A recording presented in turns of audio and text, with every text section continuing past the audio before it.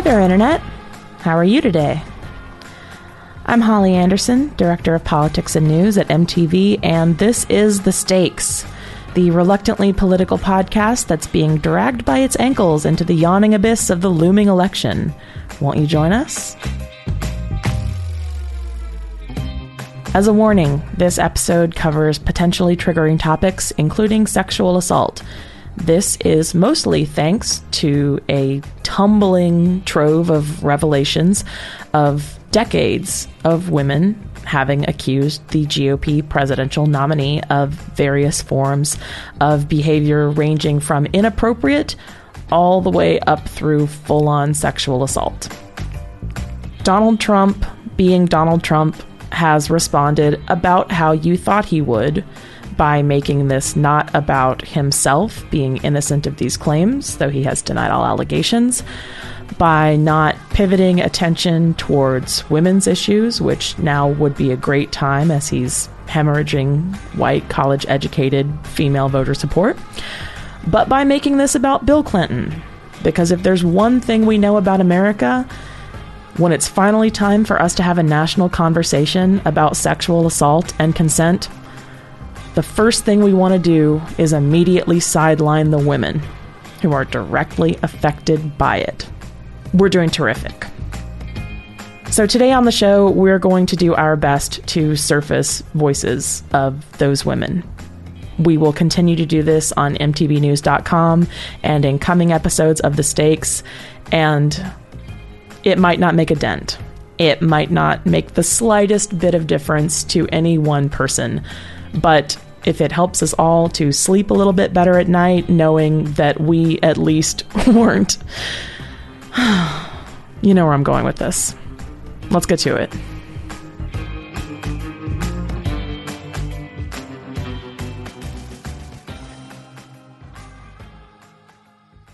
Earlier this month, President Obama signed into law the Sexual Assault Survivors Bill of Rights. Those rights include keeping rape kits preserved until the statute of limitations expires, informing survivors about what evidence has been found in their rape kits, and the requirement of written notice if the rape kit is going to be destroyed. Might seem all pretty basic, but since this law only applies to federal cases, millions of women still won't even have these basic protections until the states take this bill as well. And that is Amanda Nguyen's plan. She's the founder of RISE, which is a not-for-profit created to make this Sexual Assault Survivors Bill of Rights the law for all such cases, state, federal. Nguyen spoke with MTV Founders editor Julie Zeilinger about how her own experience after being assaulted prompted her to take action and fix this shit show. Congratulations are in order. President Obama signed the Sexual Assault Survivors Rights Act into law this month, an act that you and your organization RISE created. And you have spoken about how your 2013 sexual assault in Massachusetts prompted you to pursue this work. Can you describe this experience and how you ended up meeting with Senator Jeanne Shaheen to create this legislation? It came from a very personal place. When I was assaulted, I started trying to research what my rights were, and I found that across the United States, there were different states that had different rights in place, which literally means that justice depends on geography. And that flies in the face of a core American principle, equality under the law. So, November 2014, we decided to write a Bill of Rights.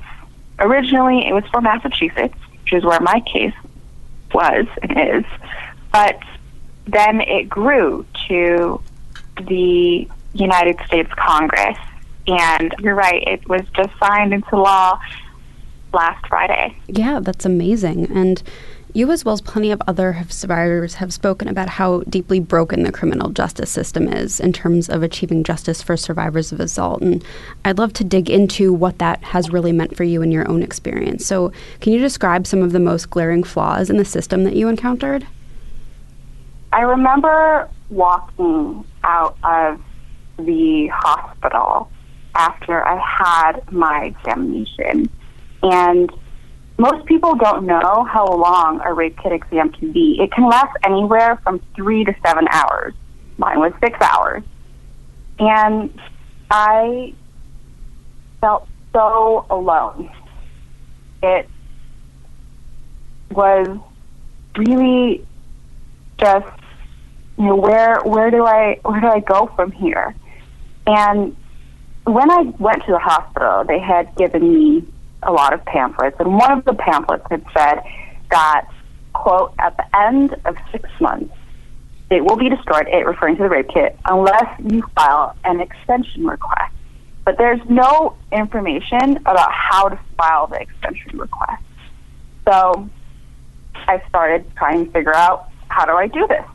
And I remember talking to a legal advocacy center about the process of prosecution, and they said that the process is extremely time-consuming, takes an average of 2 years, and that I need to be prepared for this to consume 2 years of my life. I'm always very hesitant in saying this because reporting and pressing charges is such a personal decision for everybody out there. There's no right or wrong way. That's just a very personal decision every survivor makes for him or herself. But for me, after that, I talked to the police, and the police told me that in Massachusetts, the statute of limitations allows me to report the incident anytime within 15 years. And that means that I have this option to, at a point in time in my life when I'm ready, do revisit this. However, that's when this 6-month destruction deadline really kicks into gear. So when it nears the 6-month destruction deadline, it is quite re-traumatizing, and I tried to find out information about how to preserve my kit, and I get conflicting information from different figures of authority. One police officer says that, don't worry, the kit will be stored in their evidence room indefinitely, but these pamphlets that I was given at the hospital says that the kits are going to be destroyed at 6 months.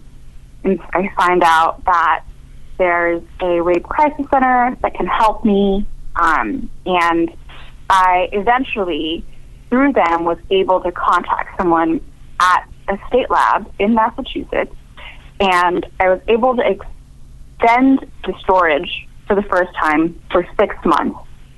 I requested a written confirmation of this, but they said they could not forward me the email confirmation, but that they would print it out. And I was living in D.C. at that time, so I had to fly to Massachusetts to get a printed confirmation of that email conversation. And every 6 months, this is a process that I go through.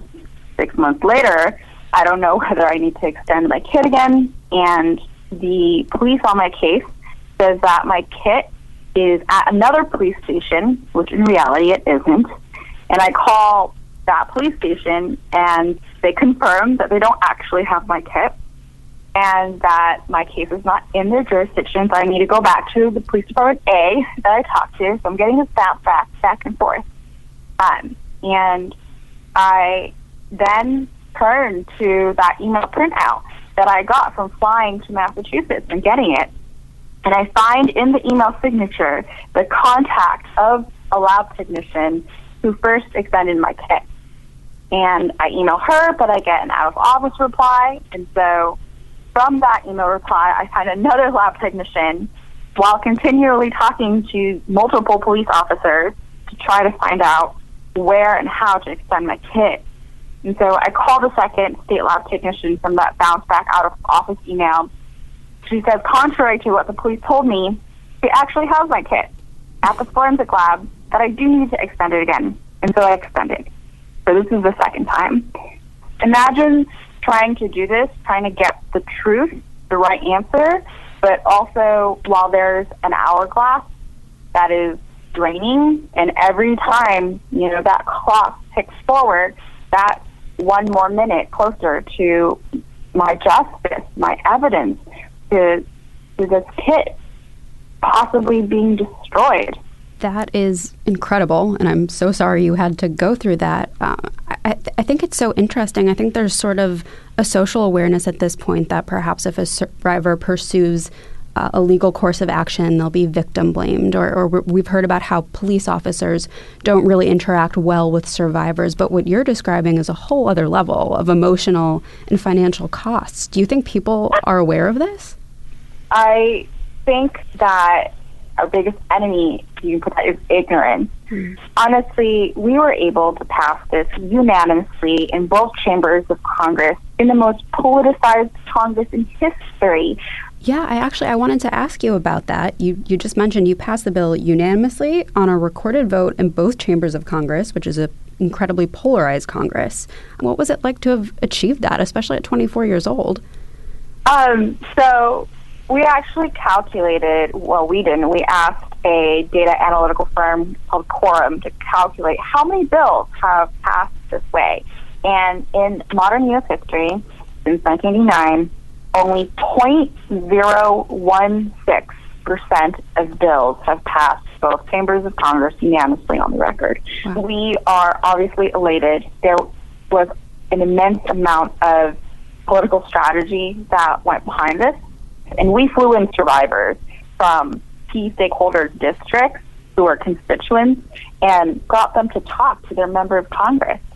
When we were able to do that, it is so powerful to hear directly from survivors or from loved ones of survivors who told their harrowing stories of how abuse of civil rights either could have changed their own situation or could have saved the lives of somebody that was raped and murdered in their family.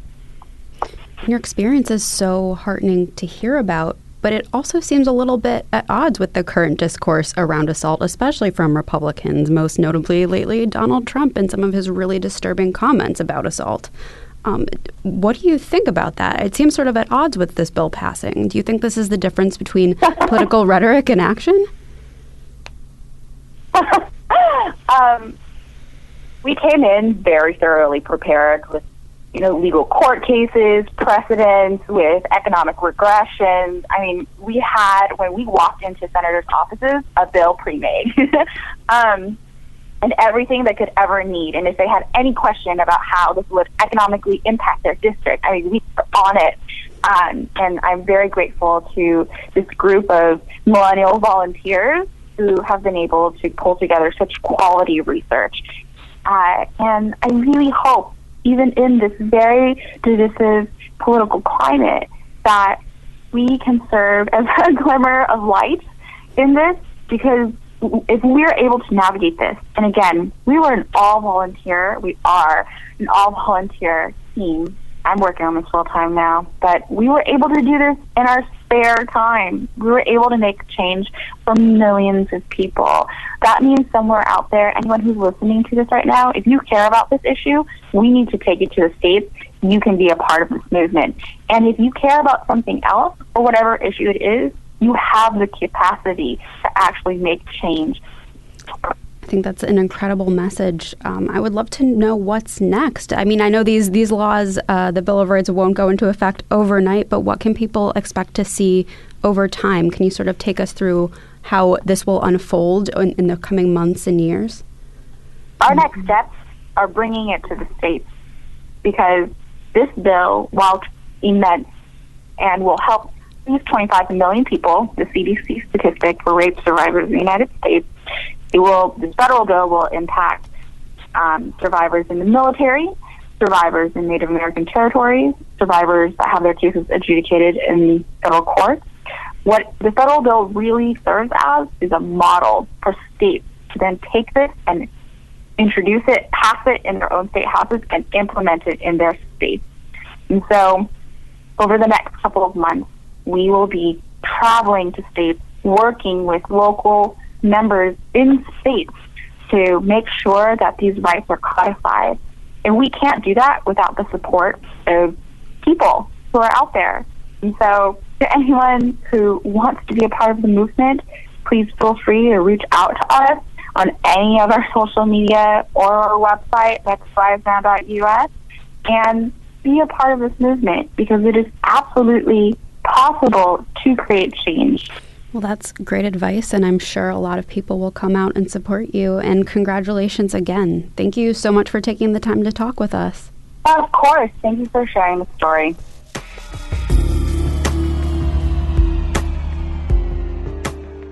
That was MTV Founders editor Julie Zeilinger speaking with the founder of RISE, Amanda Nguyen. You can find more about the Survivors' Rights Bill at risenow.us.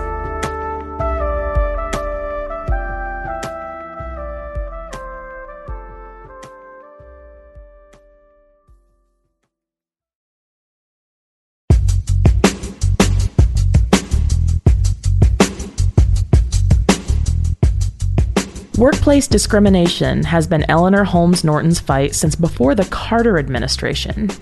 In 1970, Norton was already an established civil rights lawyer when she filed a class-action gender discrimination lawsuit on behalf of the women of Newsweek magazine. In 1977, she was the first woman appointed to the U.S. Equal Employment Opportunity Commission. And now she's in her 13th term in Congress as delegate for the District of Columbia, where she's still fighting to end workplace discrimination with a new bill that would make it illegal for a prospective employer to ask for your salary history before making a job offer. Norton will introduce the bill in the next Congress, and she spoke with our own Jaime Fuller about how banishing salary history could help close the wage gap. I wanted to start a bit broader. When you became the first woman to be appointed to the Equal Employment Opportunity Commission back in 1977, there were 130,000 cases in the backlog to deal with, which probably means you've seen every possible complaint someone could have about their employer. And to speak generally, how do you think fighting for workers' rights has changed since the 70s?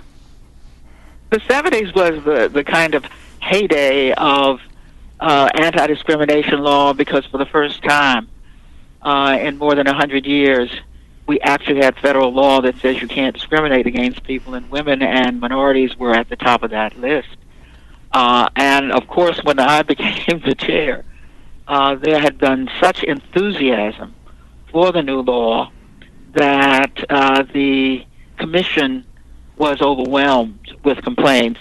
So the irony is that a constitutional and civil rights lawyer had to convert herself to a management lawyer to get rid of the backlog so that the statute would become effective. And I said, if there's a tombstone at all and me relating to the EOC, I hope it doesn't say she got rid of the backlog, although I'm very proud of that. I hope it says, she, for example, developed the sexual harassment guidelines, which were a real breakthrough at a time when sexual harassment was rampant in the workplace. Of course, we've seen women come forward in huge numbers now. Blacks were already well educated to know about prejudice, but women were far less. I remember when I first became chair of the New York City Commission on Human Rights, I literally had to go into women's organizations and say, "Why aren't you filing complaints? Is everything really hunky-dory?" You don't have that problem anymore. Mm-hmm. And salary histories aren't a thing that seem to get mentioned very often when people talk about wage inequality. Do you think that most people applying for jobs are even thinking about their salary history as an avenue for bias? I think they're not, and they should be.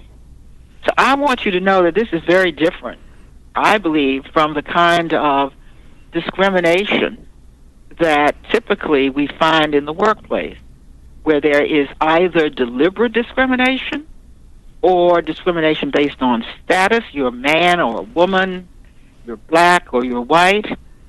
I think this is a kind of discrimination that assumes that you ought to pay somebody what they're worth, and that a good way to tell what they're worth is what they've been making.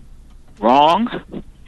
Because what you find is that what they've been making is often related to their status, to their color, to their sex, and there begins a lifelong cycle where, because you begin at a rate lower than your worth based on your race or your ethnicity or your gender, you carry that for the rest of your life because the employer asks, "What was your salary at your last job?"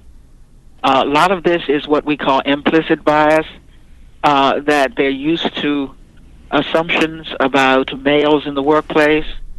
Some of that is being eroded as women become more aggressive, but I have to say women are not aggressive enough, because this wage gap continues at 79 cents.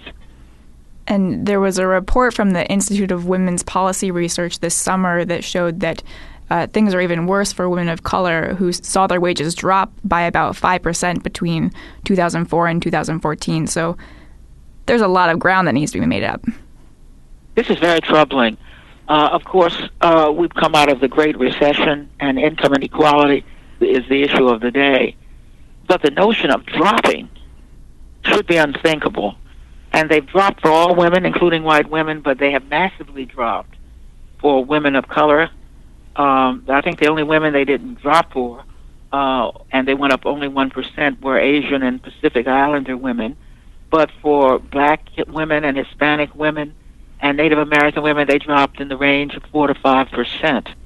Now, I think that has a lot to do with the organization of work in America today. Women are still crowded into the lowest paying service occupations, and look what has happened to those occupations. This is a very tough work environment, and they are encountering all kinds of problems. For example, hours of work where you can be called in or made to come in at off hours at the employer's will.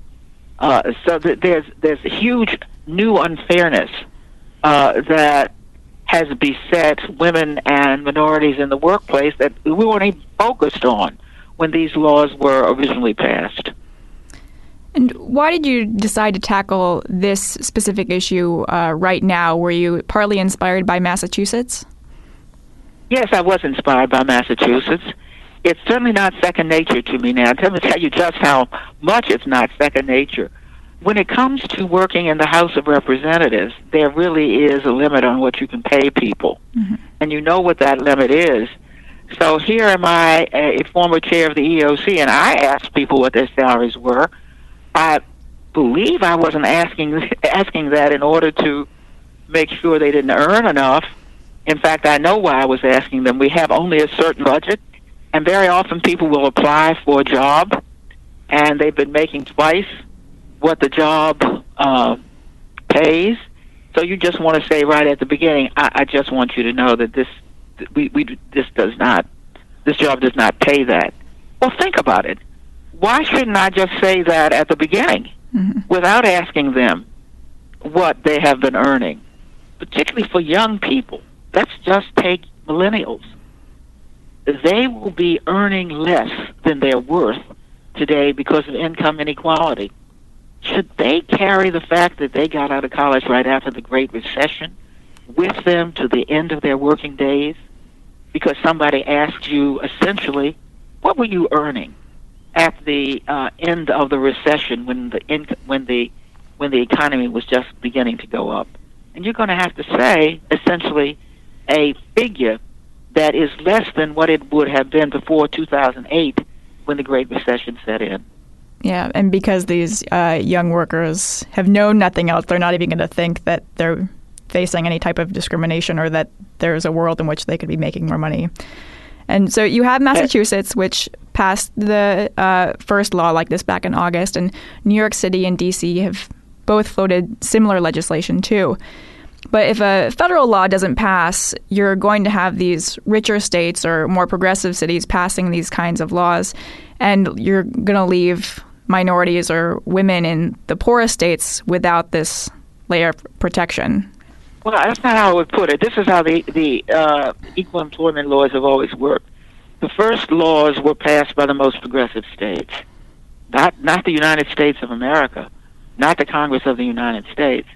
When I was chair of the New York City Commission on Human Rights, New York State had such a law, Michigan had such a law, the great eastern states had such a law, some from the Midwest, but most states had no such a law. So you don't want to keep the states from moving ahead with the most progressive notions of how to treat people, because the federal government always has to catch up. It's very hard to put against that federal legislation. It's much easier for the states to take the leadership and then to shame us, essentially, into doing the right thing at the national level. You've said before in interviews that income disparity is the great issue of our time, and Besides trying to ban employers from talking about salary histories, what are other fixes that you think are the most important to tackle right now? At the moment, the great disparities are between and among certain occupations. Another of my bills, for comparable worth, tries to deal with the fact that we're still filing women into largely women's occupations. These are some of the most important occupations in any society: nursing, teaching, and the like. So we have to ask ourselves, why, if these professions are so eminently important, do they pay so little? And thus, this bill, and this is a bill so progressive that I file it every year without getting it out, essentially says that a woman should be paid wages comparable to that of a man instead of only equal. This is more difficult, but I must say to you that unions have been able to negotiate comparable worth contracts so that men and women who work in different jobs are paid more equally. Well, thanks for taking the time today, Congresswoman. It was my pleasure. That was Eleanor Holmes Norton, delegate in Congress for the District of Columbia, speaking with MTV politics writer Jaime Fuller.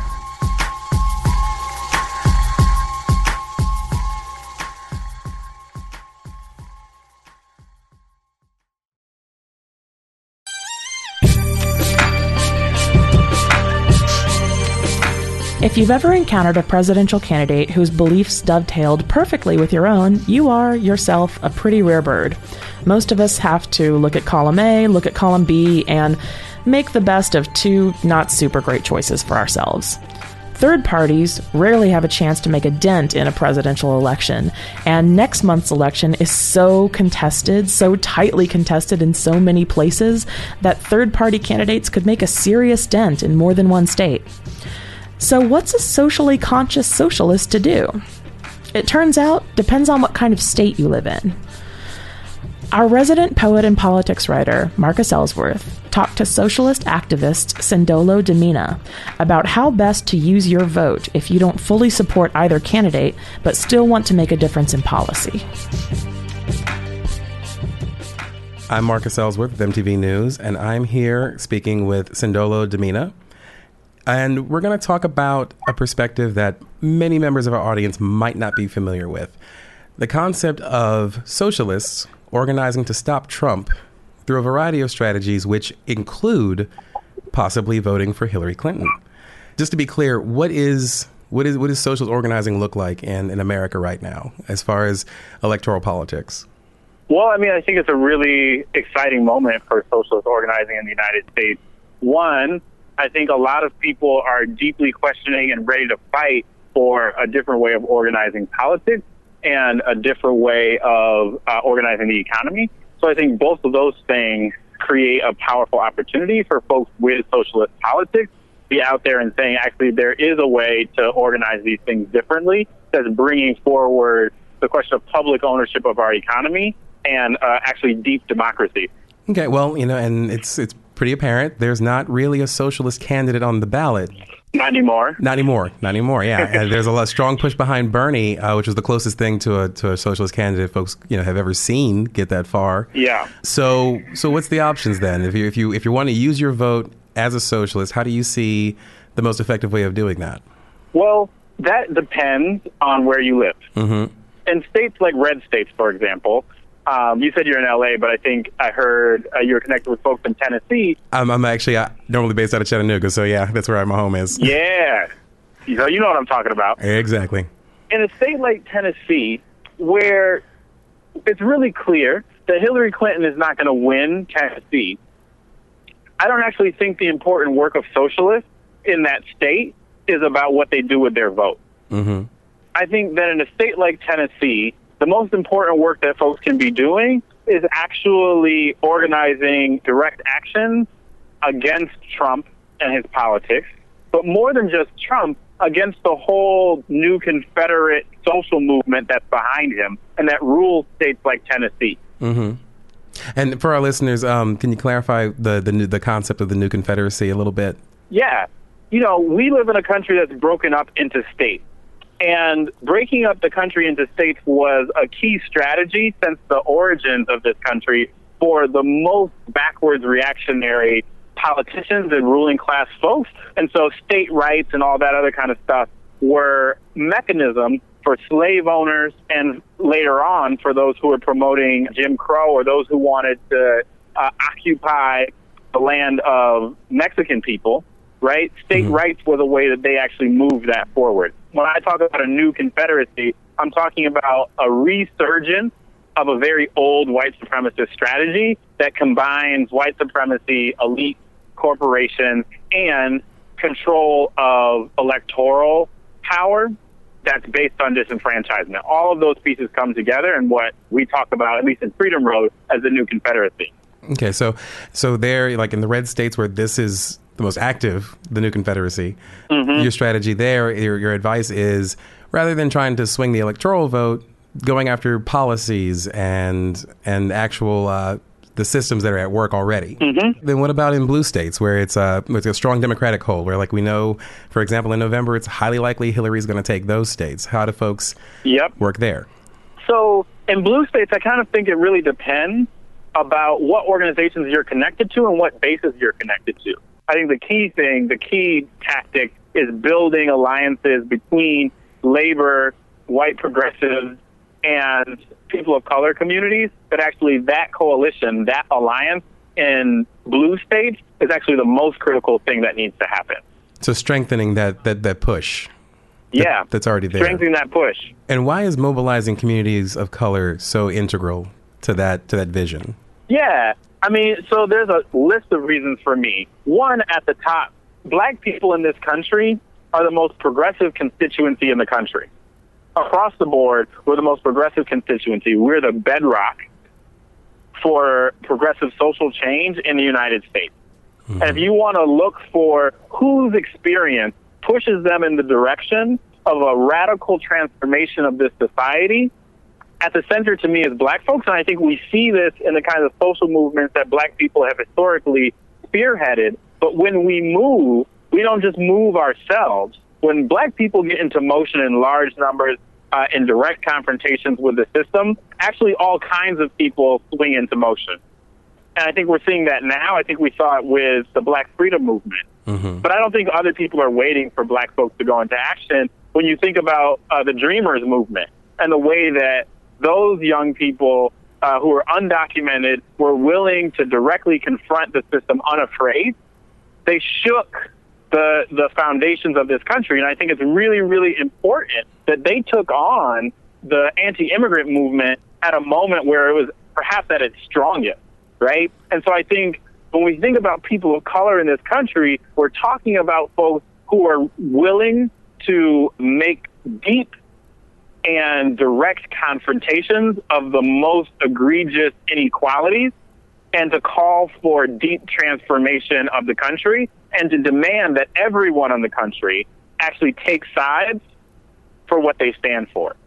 And the last thing that I'll say is I think that the Bernie Sanders campaign also shows us why we have to put people of color at the center.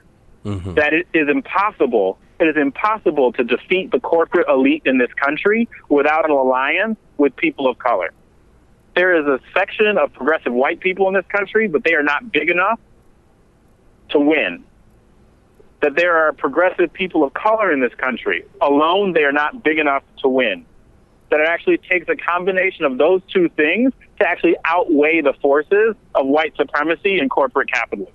That those are the two forces that together could actually win. By themselves, neither can win.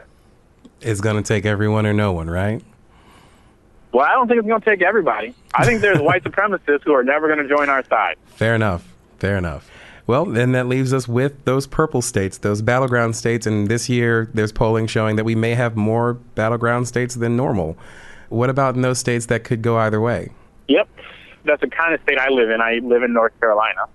And I think that in North Carolina, mobilizing votes for Hillary Clinton against Donald Trump, again, prioritizing working with organizations that are people of color and working class led is a critical tactic. Mm-hmm. But that's not an endorsement of everything Hillary stands for, though, to be clear, right? Oh, not at all. Not at all.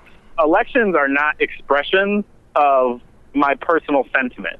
That's a very liberal, or to be old school about it, a very bourgeois way of thinking about elections, is in they're like this exercise of self-expression. Mm-hmm. To me, elections are battlegrounds, not stages for self-expression.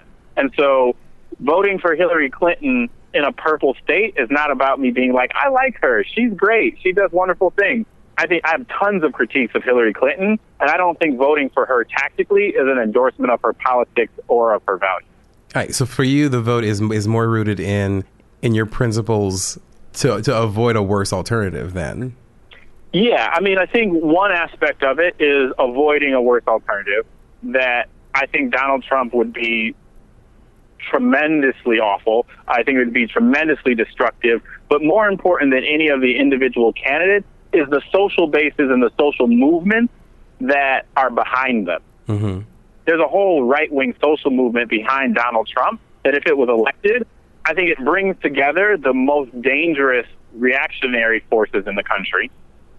And then I think voting for Hillary Clinton in purple states isn't just about avoiding a worse alternative. It's also about how do we create conditions to bring together the forces in this country who have to come together. To me, I don't think revolution can happen in this country. I don't think socialism is possible in this country without bringing together the movements of people of color and the movements of organized working people. Mm-hmm. I think one of the things that this election offers the opportunity to do is that relationship building, is that alliance building between those different forces, and the conversations that it allows us to have with people of color and with working families, I think is tremendous. Well, thank you so much for speaking with us today, Sendolo. Yeah, definitely. I really appreciate being asked on. Thanks for the work you're doing. That was Marcus Ellsworth of MTV News speaking with socialist activist Sendolo Diaminah. Finally, in light of a growing cascade of revelations from even more women accusing Donald Trump of all manner of nefarious behaviors, MTV News correspondent Meredith Graves has an op-ed for us about how Trump isn't even really a politician.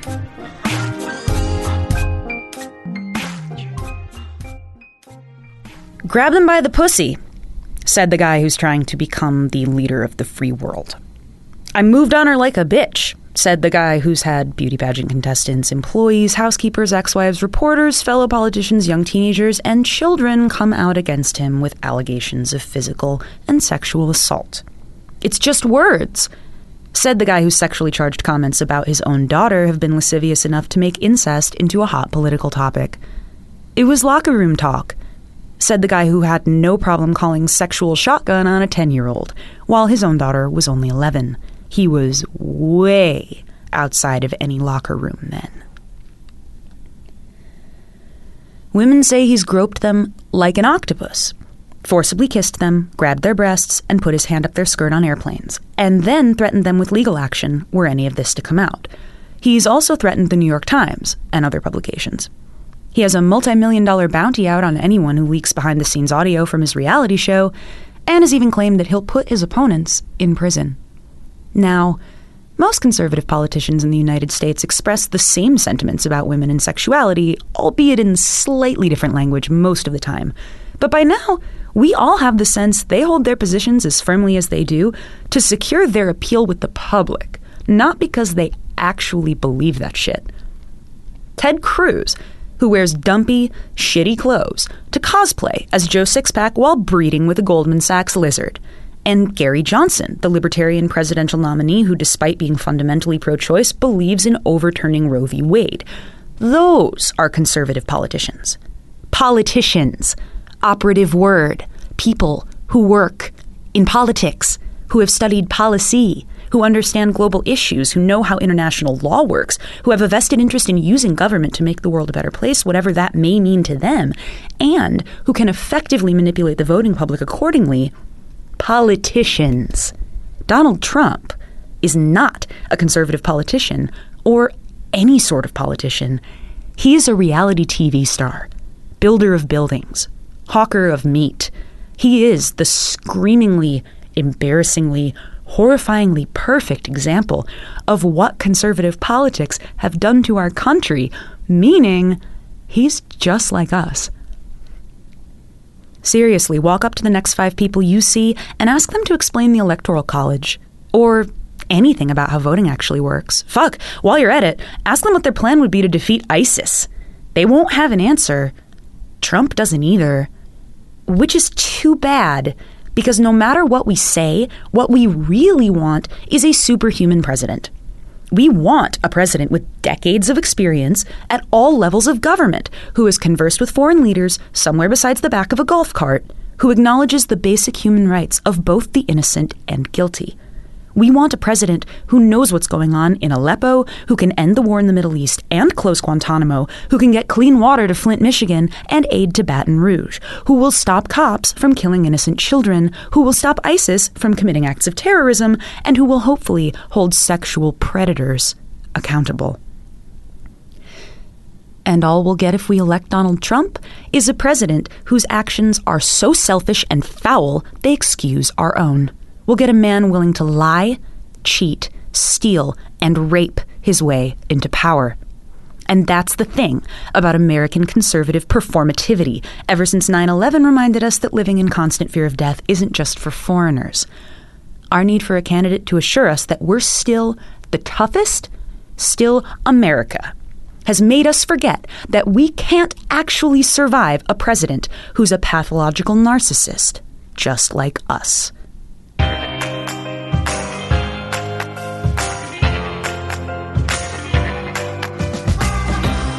Thank you for being with us on this journey, Internet. That was Meredith Graves in New York. I'm Holly Anderson in Los Angeles, and this has been The Stakes. We'll be back at you early again next week, on Wednesday night after the final presidential debate, with another installment of Stakes After Dark. Until then, try not to look directly into the hellmouth, and take care of each other out there.